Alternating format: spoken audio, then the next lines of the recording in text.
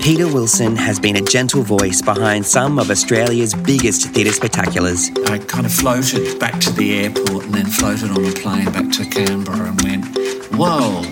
Now working internationally across Asia and at home, Peter is a director and teacher to a whole generation of puppeteers. Don't be rude, but bring a little playfulness and cheekiness into your world. It's great to have you back here on Talking Sock.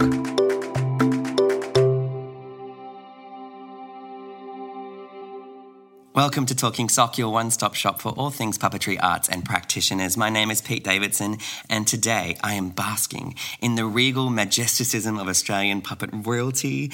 But in all honesty, I am thrilled to be joined today in person by internationally acclaimed puppet director Peter Wilson. Hi, Peter. Thanks for being on Talking Sock. Hi, Pete. Lovely to be here. Thank you for the opportunity to talk to your listeners and your followers. They're so ready to have you. Peter, first question. Why puppets? Why puppets? The career took a left turn, in fact. Probably when I was about 20, 21. I trained as an accountant, oddly enough. Got a piece of paper. Was working for several years as an accountant. At the same time I was doing that, I was also dancing and doing classes and performing in shows. This is in the early 70s to mid-70s in Perth, West Australia. So I'd been having some interesting times working as an accountant, going off in the evenings of doing dance classes. And then I learnt tap and jazz and mime, and all that stuff kind of interested me. And then in 1975, I moved from Perth with my girlfriend at the time, Jude, to Melbourne. She was from Sydney, but we ended up basing ourselves here. And I went and joined a couple of training dance schools and performance schools. And also I refused to take up a job as an accountant, which is what I had been doing in Perth. So I felt that's a life I wanted to leave behind. I felt it was too straight, a life, that is, because I'm certainly far from being straight. And I allowed my playful mind to be able to say to the guy behind the desk at the Commonwealth Unemployment Office, it was called the CES, I said to this guy, he said, "What do you do?" And I said, "Oh, not a great deal, I mostly dance." I didn't want him to know that I had a degree in accountancy, because the wall was full of all these jobs. And there was a little notice on the board that said, "Puppeteer." And I leaned across to the woman behind the counter and said, "What's a puppeteer? What does this job entail?" And there was a very small description, although I had a sense of what a puppeteer might be, because as a young kid, as a 6-year-old, my mum used to take me to see at the Playhouse in Perth, in Pier Street. That theatre no longer exists there, but the Tintookis, Peter Scriven's company, was travelling Australia. And I saw 2 or 3 of his productions over a number of years. I was aware of what that role was, and I just said to this guy, "What's the address? Let me go out there and meet the director of this company." So my first real association with puppetry in Australia, aside from the Tintookis as an audience goer, towards the end of 75, was meeting Parry Marshall. His company was known as the Parry Marshall Puppet Theatre. And I worked with his company, ended up being taken on board, worked with his company for 2 years. All the members of that company, lots of people don't necessarily know this, but the Helen Rickards and Ken Evans and Andrew Hansen, Maeva Vella, Christine Woodcock and myself, we were all working for Parry. We became the basis of starting Handspring Theatre out of that. We had fun working with his company, but we felt puppet theatre and the art form could go much further. So we then formed a company on the 13th of July 1977. And so if you want to go back to your question, why puppets? I've always, I guess, was introduced from a 5-6-year-old to puppetry, and I'd always been intrigued by the animist, the spirit of that world. That's a great word. It's a really important aspect of the art form, and it's something that I talk about when I teach the art form. It's the inherent other that sits within it, and that always intrigued me, and I love the spirituality of the art form. And so here we are, in 2020, hopefully right on the end of our lockdown period here in Melbourne. And here we are 45 years later, and I'm a sprightly 47-year-old. Not really. I'm in my mid-60s now, so... Yeah. And so take us back to the beginning and that origin of Handspan Theatre, because it has such a legacy, I guess, now as a theatre company. And what's happening in your world at this time? It's 1975. What was the show that really kicked off Handspan? Well, Handspan was formed in 77. I apologise. That's okay. It actually, you say 75, which is that's the fact in the background, without getting in the way of Parry Marshall. Yeah. We all, us puppeteers who were working for Parry, saw a job for a restaurant called Anatole's, and it was a production that they wanted in a lunchtime restaurant on a Sunday called Hansel and Gretel. And so we applied, got the job, created the puppets, and ended up doing a lunchtime Sunday performance every Sunday for 18 months of Hansel and Gretel show. Wow. We wrote the script, we made the puppets, we rehearsed it. It was successful to a point, but it was very interesting to observe kind of within the workings of it and to get a sense of when you step back and go, I never want to make a work like that again. I mean, Anatole's gave us a bit of money. We actually achieved some pretty good results, but that led us on to other small jobs. We're talking about July 77, and then into 78 the company started to do small projects. There was a show called the Dental Show or the Teeth Show, and there was lots of small little projects that started to really give a grounding for Handspan. The one thing that I felt was deeply missing was a way of training and learning and understanding the art form better, particularly from a performance point of view.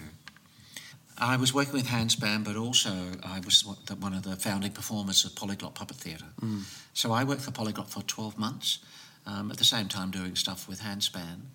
I wanted training, I wanted to learn more and be taught, but there was no one teaching here much in this country, except Lyndon Peter Wilson, who was the artistic director at Tasmanian Puppet Theatre that later became Terrapin Puppet Theatre.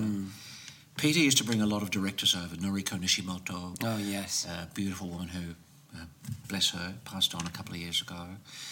Takeshi, another Japanese puppeteer, performers and directors from Europe, teachers. They came across and they taught. And so in 79 I applied for a position down in Tasmania. 79 January was also one of the... A big year for the festival. The big puppet festival. Yes. It was a fantastic puppet festival. It seems wonderful. like such a cornerstone for so many people that I've already interviewed. It seems to be it was that festival that really, It was. It's what kind of kicked a lot of things. If you jump back to 75, there was a festival in Melbourne, a puppet festival here in Melbourne. Reasonably well organised, but I think there was starting to be a groundswell of movement. Right. Because you had... Handspan in 77 had just been formed. Tasmanian Puppet Theatre was running for a couple of years. Pete formed it in about 71, I think, 71. The Marionette Theatre of Australia was, through the Elizabethan Theatre Trust, was doing really well in Sydney. Yep. Polyglot had just been formed in 78, and there was lots of disparate puppeteers from around the country. So the festival in 79 in Hobart was brilliant. And following the festival, I stayed on and worked for a year, 15 months with Tasmanian Puppet Theatre. My reason for going there was I wanted to learn more as a puppeteer. Yeah. There was no one to train us. There was a massive gap within the training within Australia, which I will talk about in the other questions that you want to discuss about institutions and tertiary programs. I do want to go there because obviously I found in this research that so many of us are also educators and we come from education backgrounds. But before we get there, who came up with the name Handspan? Actually, I think it was Helen Rickard's mother. She's one of the founding members. I think it was her mother because, I dared say it, I'm not sure if it was me, but we had a name of Finger Uppets. I love that. I loved it too. But at the time it was I think that was probably a little bit too playful and rude. You've got to remember, even though it was a kind of coming out time in the late 70s, Finger Uppets gave me great delight, and a lot of people adored it. And in fact, it's a good title for the next company I ever form, if I ever form a company. Or show. Yeah, it could be a show. You could do a show of Finger Uppets. It's perfect. Yeah, it's a great great title. But I think it was helped because we talked about, in the span of a hand, everything happens. Everything occurs within that space. And in fact, here's a really interesting anecdote for you, Pete. Around 78, also 77, 78, Handspring puppet company from South Africa was formed. Yep. Exactly the same time. So we stayed in contact all those years, and I'm still in touch with those boys.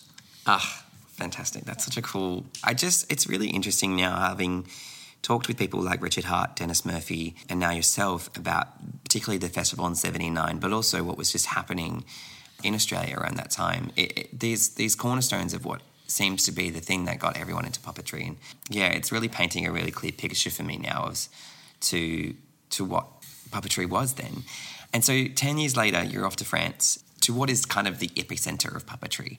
And, you're now north of Paris in Charleville-Mézières. I think this question about your education is important because you yourself then became a tertiary educator in Melbourne. So I know that you travelled Asia in the 70s and you've been trying to get all this training, but do you kind of think that Charleville-Mézières was your formal training in puppetry?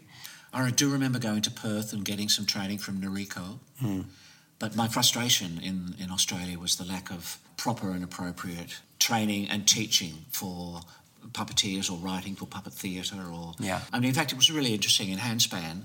We'll talk about 85, but one of the things that we set up in Handspan, we brought, I think it was in the 90s, late 80s, early 90s, we brought writers in and gave writers opportunities to write for puppet theatre. It was one thing that we did. Alison Croggan, who writes for The Australian and also has written a number of books, she was one of those writers we brought in to give her an opportunity to write for the art form. But 85 was really important. It was very interesting because I'd applied from one funding source to get some money and had been knocked back. And then in the end I applied to another funding source. And my parents, we were a working class family. So Mum and Dad gave me a little bit of money, but I'd applied for this, the very first stage or workshop that the L'Institut International de la Marionnette, the Institute of Puppetry in Charleville-Mézières, was teaching. It was a forerunner for their future courses and programs. And so I was one of the first 12 students ever to do that school in the world. Wow. And there was one other Australian, a gorgeous friend of mine, Michelle Spooner, Michelle Pfeiffer now. But I met people from Italy, from Spain, several from France. Josie was from Canada. There's a friend in New York. Now there's a friend, Stephen Barr, that lives in I've been in contact with a lot of these people, particularly the Americans, through this disastrous period, but delightfully smiling now that Biden and Kamala Harris are in. Yeah. So and Stephen lives in California, in Los Angeles. He lives in the mountains there. Also there's a lovely girlfriend, Nina. Nina is a Scottish puppeteer, and she was doing the course as well. Wow. From Edinburgh. And so all of us have still stayed in. There's probably about 8 of us out of the 12 that have stayed in contact with each other. Wow. So Shelley was a very dear friend, and I've known Shell since late 70s, and we did a lot of work together in the mid-80s, and it's about that time we both decided, let's apply for the course under the direction of Philippe Gentil. And it was just, and he was an idol of mine. I just adored him, and we met him just after Handspan Theatre formed. He came and performed in Melbourne, and we set up our Gertrude Street studios, and we had supper there one night, and we invited Philippe and Mary, his wife, who did a lot of the choreography, to the studios, and lovely food, and we showed them. We talked and discussed things about the art form, and I became really good friends. Subsequently, I developed my friendship with Philippe. What's he like? He has an extraordinary mind. He's told many stories about his youth and his attraction to the animist and the other. He had a troubled youth. He's always interested in puppetry and visual art form and visual theatre. His wife Mary, they met in the Côte d'Azur, the coast of Blue down in the south of France. She was a dancer dancing for Ballet Rambert. They met, fell in love, and she eventually moved. She was a Londoner. Yeah. And she eventually moved to France, to Paris. They established the company. Their work is just legendary. And the opportunity when I got accepted into the school was like, wow. And it's very interesting. The course was extraordinary. We stayed in kind of digs. That's an old-fashioned expression. Like dormitories in this really old school that was no longer a school. They turned some of the rooms and put mattresses on the floor for us to sleep. And we had a mess. And they were trying to work out how this course might run and how people would be housed. Yes. And we were down along the river. I don't know if you've ever been to Charleville-Mézières. Not yet. Stunningly beautiful. You'll get there. Puppeteer, you'll get there. It's absolutely remarkably beautiful. It's two towns. Mm-hmm. A river runs through the middle of them. And we were down on one river. And, of course, right on that river there was a bar that sold all the types of Belgian, French beers that you could choose from, like 80 of these beautiful beers. But it was French. A really incredible, wonderful course. There's lots of things that one learned from the course, but the one thing that I always remember, I think I used to say this for many years, Philippe enabled me, he allowed me to understand through my mistakes what worked and what didn't work. He gave the opportunity, as I was exploring and developing through that course, things that through errors and misunderstanding and in a whole range of things. And in areas that I thought I already knew, he reaffirmed those things, which was really encouraging. Great. You know, we hear of so many educators, particularly in Europe and France, who educate through a particular method. If I think about Gaulier, the clown school, the fact that he rings a bell when you're not funny, it's quite a harsh sort of way of approaching education and teaching people the performance. Do you think that Philippe Gentil was a nurturer, or was he more of where did he sit in this spectrum of how to teach you and teach you the hard way or the right way? I'll probably have to answer it in this way. He was a top teacher. What was really difficult is Mary couldn't join us for some reason. I think one of her parents... Mary is incredible. She's a great teacher too. She does a lot of the choreography, and they're a true partnership. They work out the creations together. Mm-hmm. So he missed her, and he had to bring in a young guy called Christian, who was a beautiful puppet maker, and he did a lot of the classes and teaching. He brought the 12 of us together in so many ways. He taught me one of the things which I hadn't thought about, he taught me that the importance of mask. So we actually started off doing mask classes. Yes. That the mask actually is the puppet. It is. And so the first week was all about masks. And you kind of go, why are we doing this? And then, of course, the penny drops. And he taught a multitude of exercises, different kinds of fixed point exercises that we had never done in Australia. So most of those come from what I'd brought back to Australia, the fixed point and the and balance and an interplay between space and kinesthetics. I'd had those senses, but I just needed Philippe to encourage me that I was on the right track. Yeah. That is the best thing that I learned from Philippe. He showed me some techniques, of course, but he basically said what you're doing and what you're saying and how you're coming to understand form and ideas and process is you're on the track. Mm. And I just needed to have that reinforced.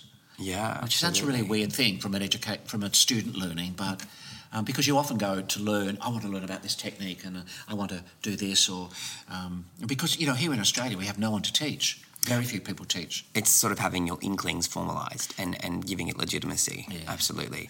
It's very interesting what the program that I set up later that we'll discuss here in Melbourne at the VCA, and programs that I set up within Skylark in Canberra were, I took elements from what Philippe had taught, a lot of training things from what he had taught and put into my program, but I expanded on that program because you are teaching a 12-month program, the tertiary program at VCA. Yeah.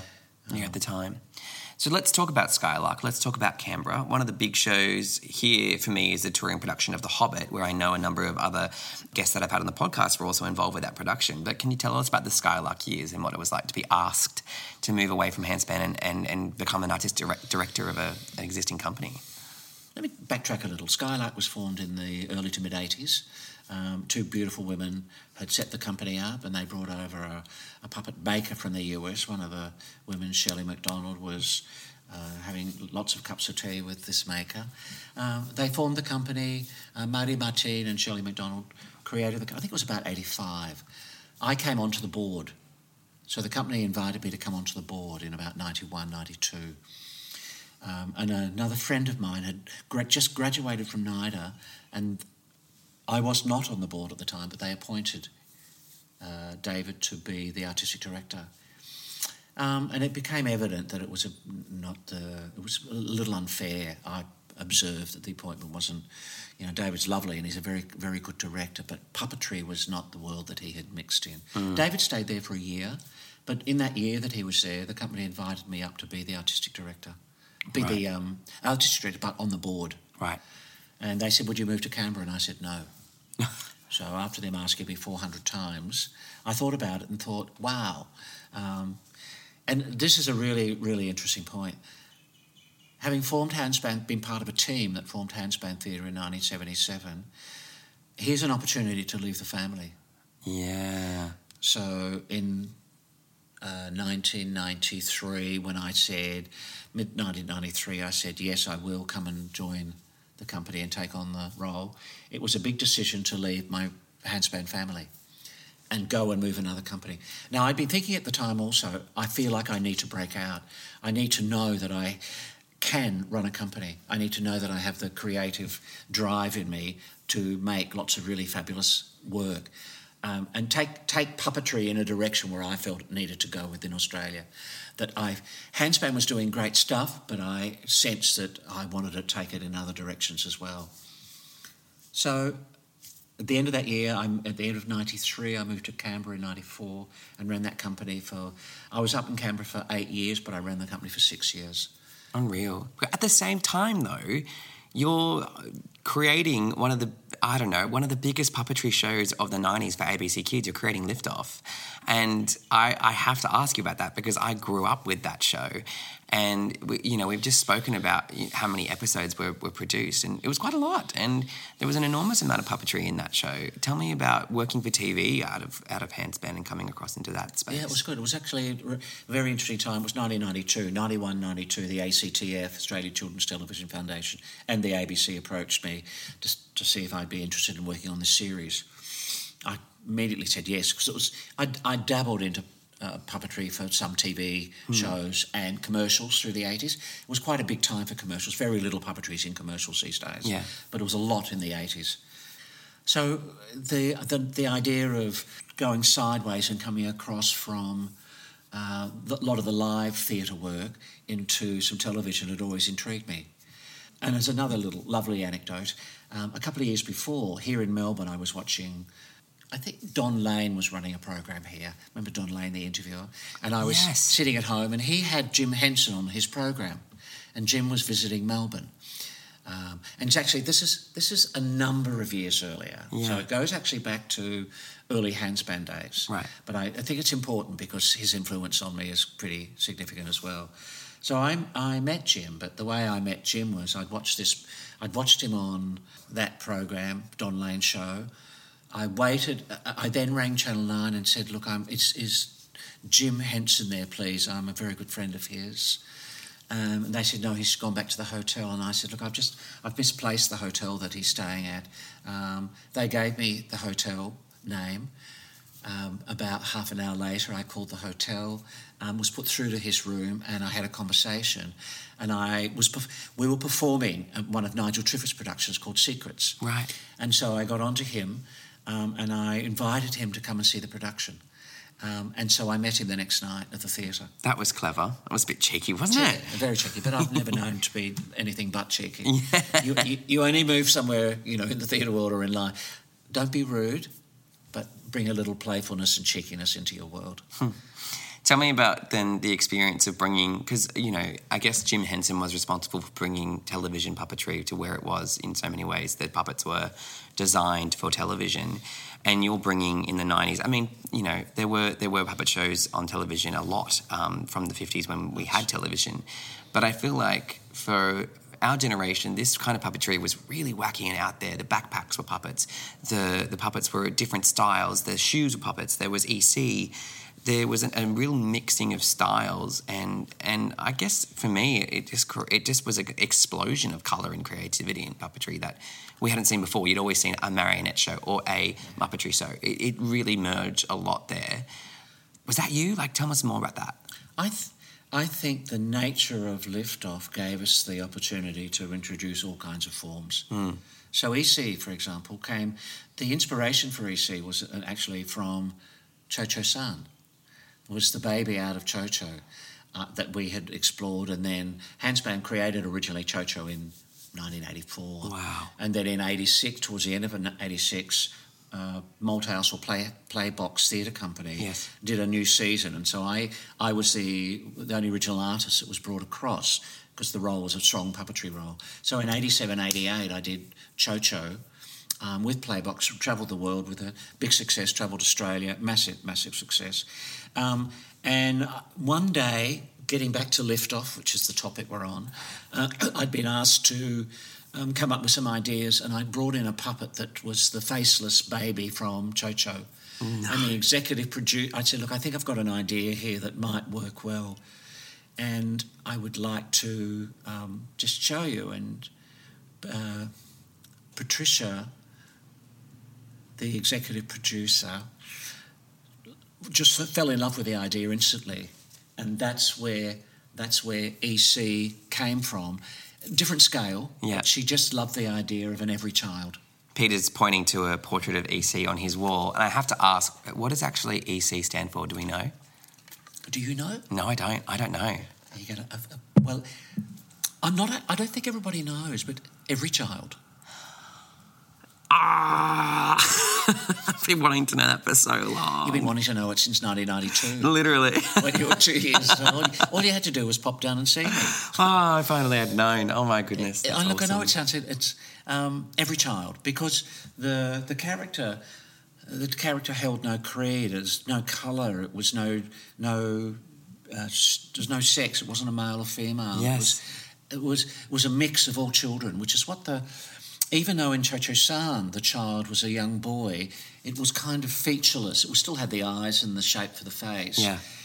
But that's one of the beauties about the art form, that you can sit and place your own imagination and see your own kid in it, or whoever you want to within that face. I also think, I think EC by popular audiences was a bit misconstrued by not having a face. It was sort of for them it was a bit creepy, I think.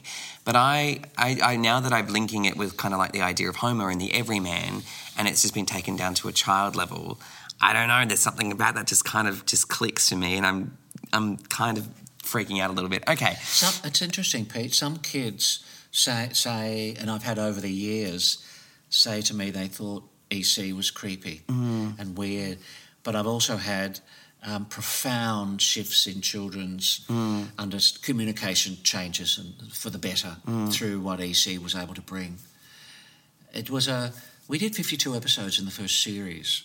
Gosh, that's a lot. And I was in charge of the puppetry, and there was many departments. There was Wackadoo Cafe, which had a massive amount. Yes. And I worked probably 4 or 5 characters myself, voices and characters. And if I wasn't working the chef's head, I was working the chef's separate second arm. Yeah. So a lot of my pals are still really good buddies that worked on that series.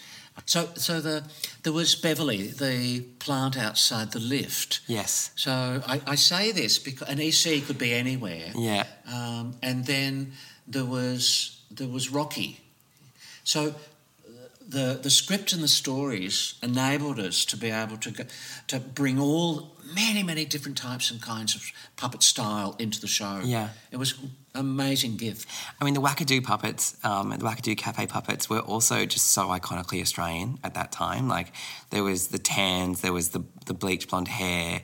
What were they made of? What was it, fiberglass or? Latex. Latex, okay. Yeah, latex foam. Yeah, right. It's just... And some trigger mechanisms in there. Mm-hmm. And some of them were just simply that. And so can we take it for the 9th time, please? So what I'm describing here is the hand, the thumb and the finger parting. And so your arm's up in the air for like 8 hours at a time and you're going, can we have a break, please? Because also, like Sesame Street, this was sort of one of the shows that really fused human actors and puppets together. It wasn't a solo puppet show. Yeah. I think we need to do a separate episode on Lift Off Alone because I'm going to keep geeking out here and I need to stop. I need to get back into our questions. So let's jump in. I don't know, there's something about the Olympics that just because of the scale and the international audience that it would have gained, just have that opening ceremony. What do you think? Can you describe, like, what was the feeling to get a call about the Olympics? Do you know what I mean? Like, that would just, incredible. For me... I mean, it's like, we won't swear on this podcast, but it kind of my head spun. And I knew David Atkins well. In fact, I forgot to say that in about 98, David had invited me to Sydney to direct Audrey for Little Shop of Horrors, a production that he was doing at the Enmore Theatre.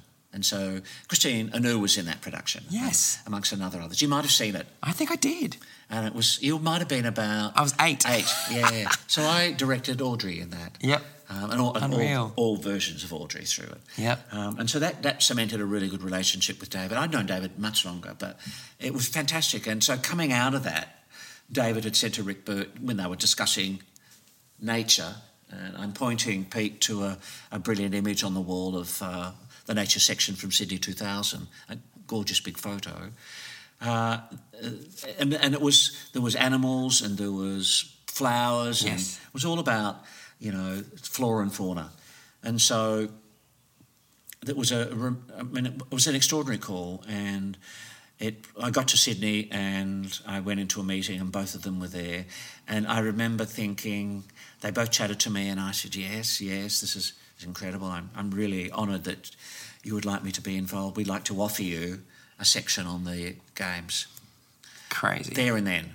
And I remember I walked out of there and I kind of floated back to the airport and then floated on a plane back to Canberra and went, whoa, this is extraordinary. And see, what was really amazing is no director in Australia at that point had done anything as big. Even Nigel Jameson hadn't, Merrill hadn't, Richard Merritt had not, Stephen Page had not. Well, all of us had done our own stage works, but not something to the scale of, your cast is 1,000 people, Peter. So no worries.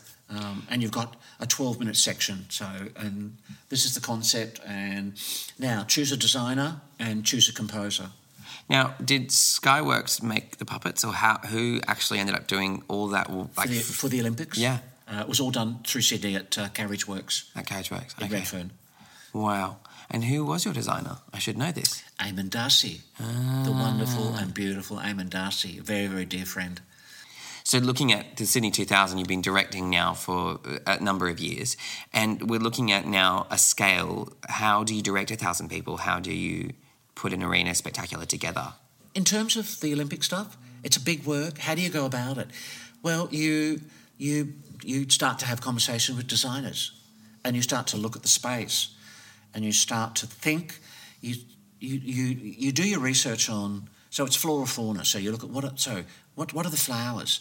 So the dominating image actually wanted to be flowers, all kinds of nature. So you look at the flowers, and then you have many conversations with the designer, and you talk about how that can be interpreted into something that has the capacity to be beautifully visual on a scale in an arena, but when it comes together, using the Waratahs as an example, when they come, 12 pieces come together, it creates this incredible...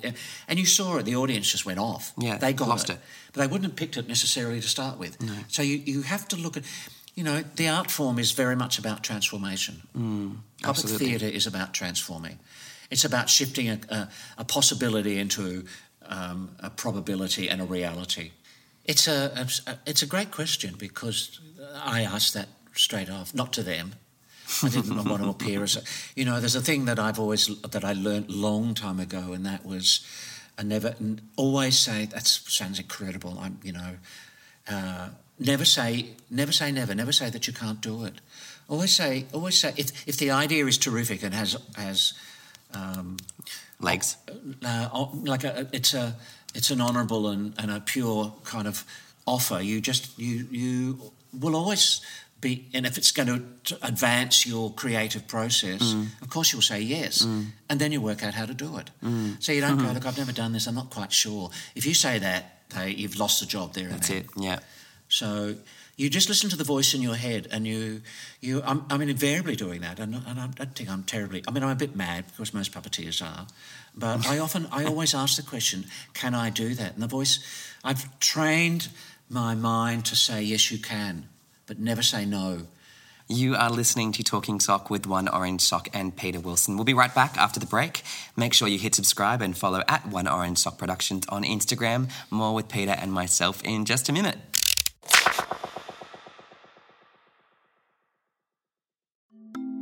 Want to start a conversation at your next gig or festival? Then grab your wallets, because we've got merch. Head to our Redbubble store to get your hands on some signature One Orange Sock designs. We believe that podcasts should be advert-free.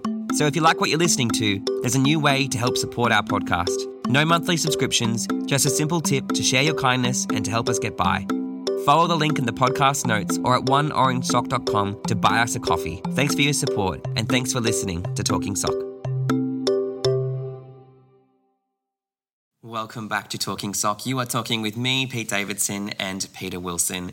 And we've been talking about this in the Olympics and the early 2000s in your career in puppetry, Peter. But I'd actually like to talk to you now. You've written a couple of books on puppetry, and in the early 2000s, things really seem to have shifted for you in now sharing your knowledge about puppetry, I think, after the Olympics. So I want to discuss those two books. You've just handed me one. And where can we get them, and how do they come about? The book that I gave you is the main book. Its title is The Space Between. And it was written at the end of the Olympics. I began writing the book at the end of the Olympics. So in about March 2000, I was a bit lost. The Olympics had finished, a lot of work had fallen over, surprisingly, and most artists on the Games thought they would have gone into work, but there wasn't a lot happening. I was living in Canberra, and I sat and thought about what direction in my life I would want to go. And so I kind of created a vision and thought, what do I want to do? And there was 4 things. One was to set up a new company. 2 was to write a book. The 3rd was to do an international puppetry summit. And the 4th was to establish a tertiary school, puppetry school. And that came out of a period of about 3 or 4 months just meditating and dreaming and going, what is the next thing in the next chapter? So I began to write things about the idea of what I wanted the book to be. And and you have to ask, why write a book? What's the burning desire behind a book? I went back to Maver and I went to Helen and said, there's been so much happened since you wrote that book in 1988. And here we are in 2001 too. It's 18 years gone, 16 years. Do you want to write another book? There has to be, and I will help you in the background. And both of them said writing one was enough. And the voice kept on coming, do it yourself. And I pushed the idea away for 3 months, and more little clues kept landing, do it yourself. I went to Catherine Brisbane and she said, lovely idea, we'll support you. Yes. So that cuts the dribble. So we're in there with the book. I come down to Melbourne and I'm at Playbox and I'm meeting with colleagues. And in fact, I was down in Melbourne to meet... I'd put a proposal to the Arts Centre about setting up a fellowship. The idea was not specific a fellowship, but I said I want some support from the Arts Centre to help establish a new puppetry school at the VCA. That's how all this happened. And so I hope the listeners are following what's happening. So I'm in Melbourne and I bump into a lovely friend, Jeffrey Milne. And I've adored Jeff for years, and Jeff had reviewed a lot of my work and Handspan's work through the 80s and 90s and given great reviews. He loved the art form. He worked very much in the fringe world. Yeah. And I said to Jeff, would you support me? And I said it with kind of great trepidation. I don't know why, because Jeff's always been wonderful. And I said, look, I feel a bit odd, Jeff, but I think there might be a possibility of writing a book on puppetry arts. I'm talking to Currency Press and Catherine Brisbane at the moment. And before I'd really finished the sentence, he said, I want to help you. Yay. Count me and I'll edit it for you. And I went, wow. So all of a sudden the pieces started to fall into place. So the conversation then developed. I went back to Sydney and said, Catherine, Jeffrey Milne's come on board. She went, fantastic. Mm-hmm. And then the deal got done and signed, and I wrote the book over for the rest of 2001, right? Yeah, 2001, 2, and through 3. The book was mostly completed by the end of 2003. It took it quite a bit of time because there was interviews all over Australia. And so just jump back a fraction in the process of setting up with the Arts Centre the idea of doing a course, setting up maybe a puppetry summit, and one of those visits down to Melbourne, supporting writing the book. In one of those visits to Melbourne, I had set up a meeting with the chief executive at the Arts Centre and another pal in there who had a senior administrative position. And you love this. It's one of those moments in your life where you go, can you just repeat that again? Yes. And I'm sitting there and I'm going, anyway, I've just got, that's I want to do a course maybe, because I just did the VCA to support me, and I've got Currency Press are really interested in this book, and I'm trying to set up a new company and blah, blah, blah. And I'd love to be able to do a puppetry summit, puppetry festival. And so I leave it at that and said, thank you, gentlemen. Thank you so much for the chance just to talk to you. And they said, have you finished? Have you finished? Is there anything else you want to say? And I went, well, yeah, but thank you. And I go to pick up my books to leave. And they said, come back. And I went, what? I've finished. That's all I have to say, really. And thank you for the opportunity. And they said, Tim, do you want to say something? And I sat there and they said, there and then we would like to offer you a fellowship.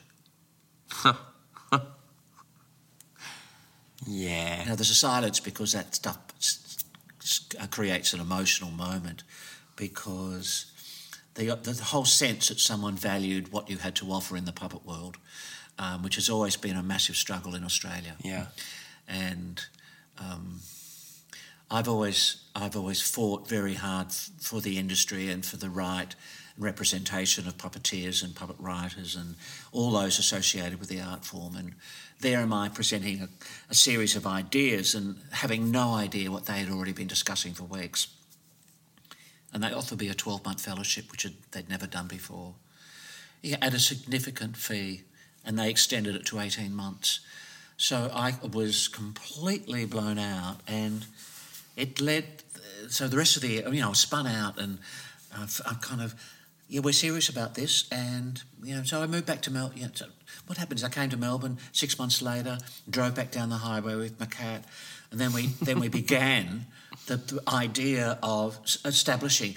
But in the meantime, I'd set up VCA agreed to do a course, and they agreed to spaces, and I managed to raise funds through a benefactor that was connected to MTC and VCA, and a wealthy, wonderful woman who gave hundreds of thousands of dollars to the course to establish it. And I had the best time. I was buying books from all over the world, and I'm getting a lot of puppets made for a library of puppets for students.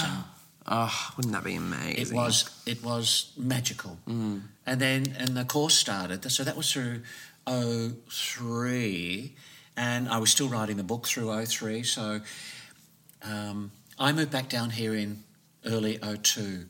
And so the fellowship began January 2002 and ran till the middle of 2003. The Arts Centre were unbelievably wonderful, and they knew that it would take that time to complete the book, to set up a puppetry festival, to set up the school, the puppet school, and that amount of time to kind of try and re-establish a new puppet company in Melbourne. Because at that time, Handspan had closed in 2002. That's another conversation that we won't go into here. But the fellowship was truly, truly remarkable. In October 2002, as part of the Melbourne Festival, we ran a whole international puppetry summit. Unbelievable. We had over 220 guests, and I had people, lots and lots of people from all around the world. Roger Law from Spitting Image came and presented at it. Richard Bradshaw came down, and Norman Hetherington from Mr. Squiggle was there, and we did lots of really amazing things. And Ronnie Burkett was performing, so Ronnie came and spoke at the summit. Nigel Trippett spoke. There was a summit that was run over 3 days, and there was workshops and classes and international teachers, and it was pretty remarkable. And puppeteers from all around, I think, 200, 250, that was a lot. Yeah, that's a lot of people. A lot of people to come, and it was a really wonderful event that then galvanised things. You see, I think it's... What I'd like to add here is, in 2001, when I was sitting in Canberra, now you may think you're not in the scene in Melbourne or Sydney or Brisbane or Perth or Hobart, but I'm tapped into the industry and the community. So what I saw was a failure for the industry to take hold of itself and start to grow. I'd felt that Skylark had gone. Some puppet companies in Sydney, the Elizabethan Theatre Trust and Marionette Theatre had gone. Yep. A lot of individual artists, puppet artists, had gone. Yeah. Handspan Theatre had collapsed. There was a real weakening of the art form, and that really pissed me off. And so I was motivated. I was angry. Angry that we were not... I was angry that we didn't document our art form properly, which is why I decided to write the book. Angry in a positive, motivating way. Yeah. It's like, oh, damn this, somebody has to do this. Do it yourself. So with a lot of support, the book came out. The book came out in August 2004. The summit happened in October 2002. The course was being developed all the way through with plenty of money through 2003 to open in 2004. And the company was not formed, but the company, I like to be able to look at it in another way. The fourth part of the quadrilla, the company became, through all the work that I did with other companies, a de facto way of creating a company. Yeah. Okay. If that makes sense. Yeah. So the work I do in Asia, the work I've done here, that became a kind of indirect type of company, and without necessarily holding on to the responsibility of the full ownership and the lack of sleep that one has for weeks on end running a company. So it was, the fellowship was just unbelievable, and so it actually reignited and set up a whole new energy. So the course started, the book was launched, the summit happened. There was this real buzz, and it set a whole chain of artists coming out of the school over 6 years. There was something like 45 artists graduated into the industry that I'd say 35 of them are still working and creating puppetry. It was a fantastic, fantastic thing. It was just, there's many, many people behind me that were supporting me. I could no way have done it. And there's a really dear friend of mine, Gilly McGuinness, that came in, and I just said, darling, she's a school teacher. She taught university and originally primary school, but she's just finished her teaching career. But she came in and helped support with the course. And for me, the course was, that's probably going to be a question you're going to ask. Why did you set the course up? Is that on your list? That is on my list. So I'm just letting you go. So yeah, this is the course. This is really the question I have been wanting to talk about. And it's probably because I am an educator, and so many Australian puppeteers are educators first and then move into puppetry second, or vice versa. And so we've always been, as you say, and I think you've had the same thirst for seeking out puppetry and education opportunities here. And so you directed that course from 2004 to 2009, and at the Victorian College of the Arts, which is, I guess, what we would call it now is like one of the big three. You've got WAAPA, you've got NIDA, you've got VTA. What was your ethos, I guess, behind the course, and how did it translate into educating and structuring a course? So the course came along purely out of the fact that I was very, very pissed off that there was a deep lack of respect in Australia for where this art form was going to and growing. So if you look at that period, Pete, around 2000, and actually in 1998, and I was in New York, I had a production at the New Victory Theatre. Right across the road was the New Amsterdam, and there was the Lion King. 98. Lion King opened in 98. Extraordinary. Right. Huge, massive show. Then Avenue Q, and you shared with me that you performed at Avenue Q and took on a character or two in that. Later than when Lion King came out, but then there was Walking with Dinosaurs that happened here, and How to Train Your Dragon. And then in 2013 opened King Kong. The increase of use of puppetry within mainstream theatre. So when I started off 45 years ago, it was preschool, kindergarten. Why are you doing that shit? You know? And I already had a very strong vision way back then where I had a sense that the art form could go. I knew that a lot of artists, a lot of people were interested in the art form. That became evident just through conversations and, you know, a lovely friend of mine, Scotty Wright, who runs Earth in Sydney, you would know Scott. You know, they were scrambling for puppeteers and Scotty, bless him, he grew up in Ballarat here in Victoria and came and watched me and watched Handspan and had always said, I've always used you as a model. He said, I've loved what you've done and how Handspan did. And so what he did with Earth was truly fantastic. I was always thrilled, and I would sit in the background just supporting him and mentoring him along his journey. And I think there's always people that are interested. But after I'd seen Lion King and Avenue Q, you think about it that at the highest level, there's dancers or actors working in and around puppets. And so I figured it was really important artists understood, you know, if you're an actor, you've got to understand how to respond and work with a puppet. If you're a dancer, you can become Philippe Jonty uses dancers, not puppeteers, and so he trains them, and they have a very different way of creating and moving. So I figured that here you have all these other art forms that are course-driven, so they do all their courses 1, 2, 3 a year, but puppetry, which is now burgeoning in the greater art forms on Broadway and West End, there's no training for it. You can only train within a company. That's the only way, and it's a puppet company. There's nothing that's established specifically for it. That was the fire in my belly that went, damn it, I'm going to make this work. And that was the key reason why the course got up. And the argument that I put forward, people could see it, and they realised. So at the time the course came around, all of these shows were all coming out. And people were going, of course, this makes sense. Why didn't we have this? Why haven't we had this for a long time? And then some dropkick decides after 6 years to move the course along. There still is a gap there. There's still a hole there within the industry that nobody out there is training, and nobody's giving people the clues. For me, it's a no-brainer, but the art form will always struggle until a champion like Andrea Hull or Richard Roberts or somebody else turns up and says, this has got to change. This is serious. Philip Mitchell in Perth, who's running Spare Parts, has been doing stuff at WAPA. It ain't the same as guiding a course specifically through a full-time program. I mean, we taught lots of things. Clearly you're interested, Pete, about history. I am. Richard Bradshaw is the legend of history in this country on the art form. I love history, and it was a subject I taught at VCA in the puppet program, in the postgraduate diploma. There was 2 courses we had, postgraduate diploma and a master's.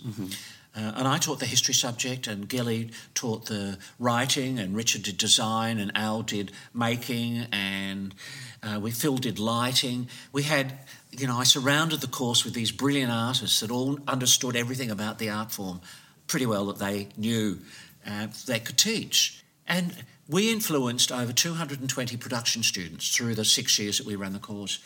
So there's a ripple and a legacy to the industry of out of VCA, students that went through stage managers, assistant stage managers, production managers, writers, designers, whatever, they've all gone out into the world and are working somehow within the industry. I mean, I know quite a lot of them globally now. Those kids that were students in the production program, not the puppeteers, they've gone out, and so they have a sensitivity and understanding about the art form. It's just watching you speak about this, it's very clear to me how passionate you are about it. And I guess I share that passion, and I share that same, I guess, fire in the belly and that anger that it doesn't now still exist in Australia.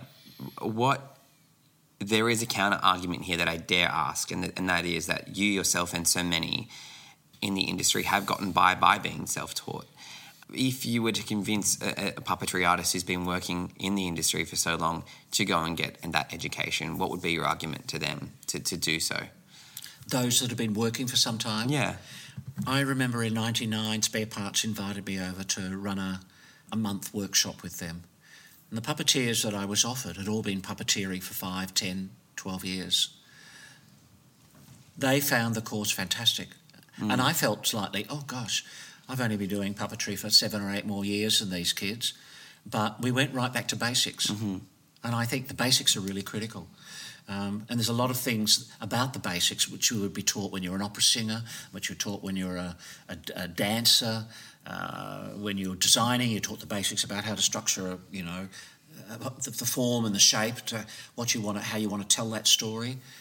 I would say always go back, but they need to find the right person to do a refresher. So we called it like a refresher course, and I was working with very good puppeteers, but they all came out and said that was brilliant. I just reminded people about, and I watched and I went, and each of them had from my own humble perspective, I felt they had all been self-taught. Joanne had learnt a bit. She had learned a bit, yes. But all of them had little things that I could fix up and clean up. And that really improved their skills. And so it is not necessarily about whether or not someone has been trained or hasn't been trained, but that there is and exists the basics, and that they can be found and they can be, looked at and researched and understood. Yeah. I think that's really, really important. And I just need to say now, and I need to say on the record that, it is because of people like you who champion for education in puppetry that we may one day have something more consistent and more constant that can then survive and I think then therefore really serve the art form. But it starts with people like you doing that first, and so I really appreciate that. And so now I want to kind of open the discussion up more broadly to Australia and Australia's health in puppetry, because we've just kind of touched on that now. And for that matter, because you have this knowledge, the Asia-Pacific region, as well. So what do we need for the industry? Or if nothing, what have we got that no one else has? In Australia? A friend asked me the other day, why didn't you end up working overseas? Why didn't you stay over there and spend more time over there? And my response was, I found actually working here in Australia, ironic, having just said there was no training, there's a greater sense of freedom about being able to explore ideas. So if I go to Japan or China, even in some of the European countries, a lot of training programs and the puppetry art forms are regimented. Yeah. And the thing is, this is one of the great things, is we have no tradition. And having no tradition in the art form, even though historically in conversations you would have had with Richard, that the art form goes back to the early 1800s. Yeah. And so I think tradition is a wonderful and brilliant thing. As I work in Bali a lot, and Wayang Kulit, the shadow puppetry form there, is an extraordinary tradition that goes back 1,000 years plus. So not having a tradition gives you great freedom. And that freedom is something that I probably would not have had if I'd gone to work elsewhere. I would have gone to work in a company on projects, and all of that's terrific. And a lot of my pals have gone over and worked and studied and trained, and all of that's terrific. But as someone, I went to study with Jonty because I needed to learn and understand more, and I've worked with Petra Matusek, who's a Czech designer, and I wanted to learn more from him, and Bunraku in Japan. But when it comes to creating work, I find that not having a tradition enables us we're very like magpies. We can take from everywhere and incorporate that into the creation of ideas. You see it with all puppetry artists here in Australia. that there is a freedom to explore anything. Anything is possible. Yeah. Inanimate the animate. I love that you said that. Just quickly, what are you up to now? What's happening as we emerge out of COVID? I know that you've got projects overseas and you're working on projects here. Tell us what Peter Wilson is up to now that we're out of this lockdown. I'm helping Blank Canvas with The Waterhole. It's a project that we did around Easter last year at the zoo. And we're just gathering a group of puppeteers to put The Waterhole back on. So there is a socially distanced show presented down at Williamstown at SeaWorks. So that's one thing. That's just a little bit. I'm currently, the main thing that I'm working on at the moment is a project with a company in Mumbai in India. It's a co-Indian Balinese project. It's a story, a kind of a news story that's based on a whole lot of Kashmiri stories from the Kashmir region. Yeah. And they're stories, all true stories, but have been written into children's books. And so the writer of the script for this show that I'm working on has taken 5 of those stories and wove them into create one story. And I've been rewriting and reshifting and adjusting the script to turn it into something that I think can work. Right. It's a co-Balinese Indian project. It's the perfect project. It's extraordinary. It's due to happen in the middle of 2021. I pray that vaccines and flights may open.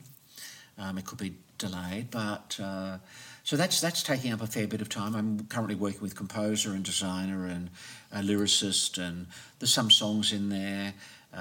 We're starting to cast at the end of next month. I've already cast the Balinese. I'm working with my Imadi Sidia, the puppeteer, dancer, musician in Bali, developing these ideas. There's a lot of shadow work in it. There's combined Balinese Indian dance. There is lots of ways in which Indian tells stories. There's I'm trying to bring a whole new storytelling way in there for this piece. That's due to open June 2021. One of the projects that got put on hold was a work I'm doing in Bali, which is a new large-scale aquarium show. So it's a big aquarium and a main stage. So it's a story that we've written about a young kid. It's based loosely on some stories that exist within Indonesia, but we're trying to make it more Balinese. And it's a journey about a young boy, and he grows up in a village, and a rite of passage happens, and a turtle appears, and the turtle dives into the ocean, steals his pendant, and he jumps into his boat and starts to travel, and the boat sinks, and he falls all the way down to the bottom of the ocean and arrives in this incredible magical world. Amazing. And this world opens up, and he meets characters, and one of the things that we wanted to bring into it was a whole sense of the environment.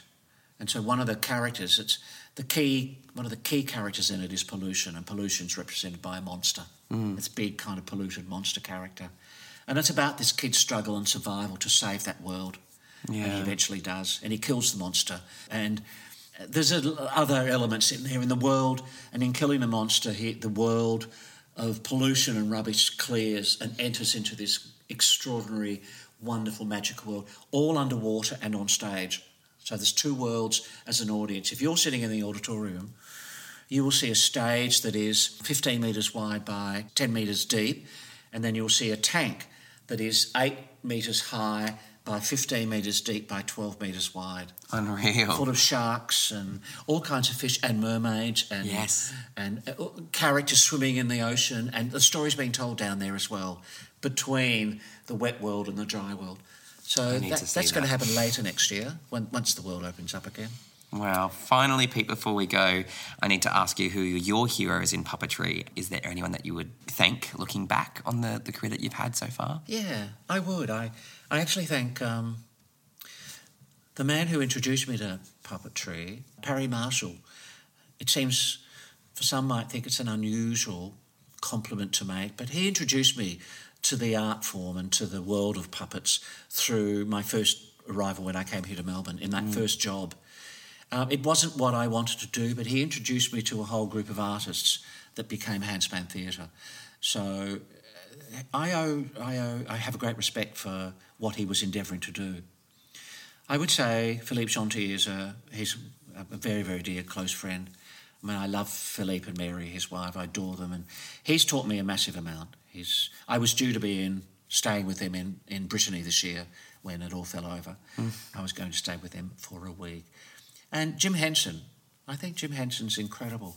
And having met him was and I'd followed his career, and I just loved his bravado and the way he just got on and did things, and all the movies that he made and the way in which he really developed the art form for television, and movie and film.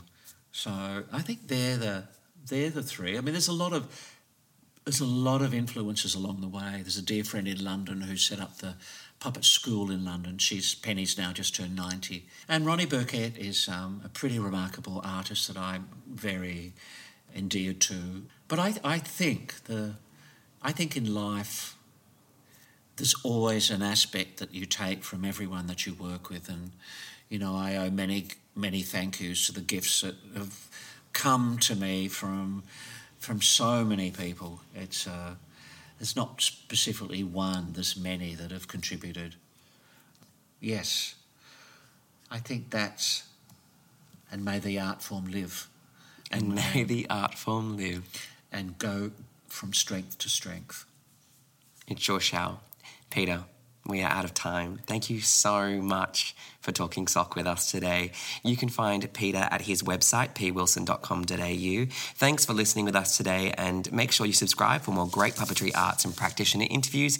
I've been Pete Davidson, that puppet guy, and we'll talk sock again soon. Thank you, Peter. Thank you. Wonderful. Thank you so much. And we're out. We're out. Thanks for listening. Now we want to hear from you. Each week we'll post a series of questions related to every interview. Join the conversation on Twitter at TalkingSockcast. You can help us bring puppet power to the podcasting world by hitting subscribe, liking our socials, and telling your friends. Like us on Instagram at One Orange Sock Productions, and check out our episode blog at oneorangesock.com. You can support our podcast by pledging to us on Patreon. Your support helps fund our audio mastering, interview transcriptions, and much, much more. Find the link in the podcast notes and earn yourself a shout out on our socials. Head to our website at oneorangesock.com or talk to us on Twitter to see how you can show your support. Our music is composed by Elizabeth Maniscalco, and our cover art is by Chad Barnier. Without them, this podcast wouldn't be possible. Stay tuned. We'll be back soon with another great episode of Talking Sock.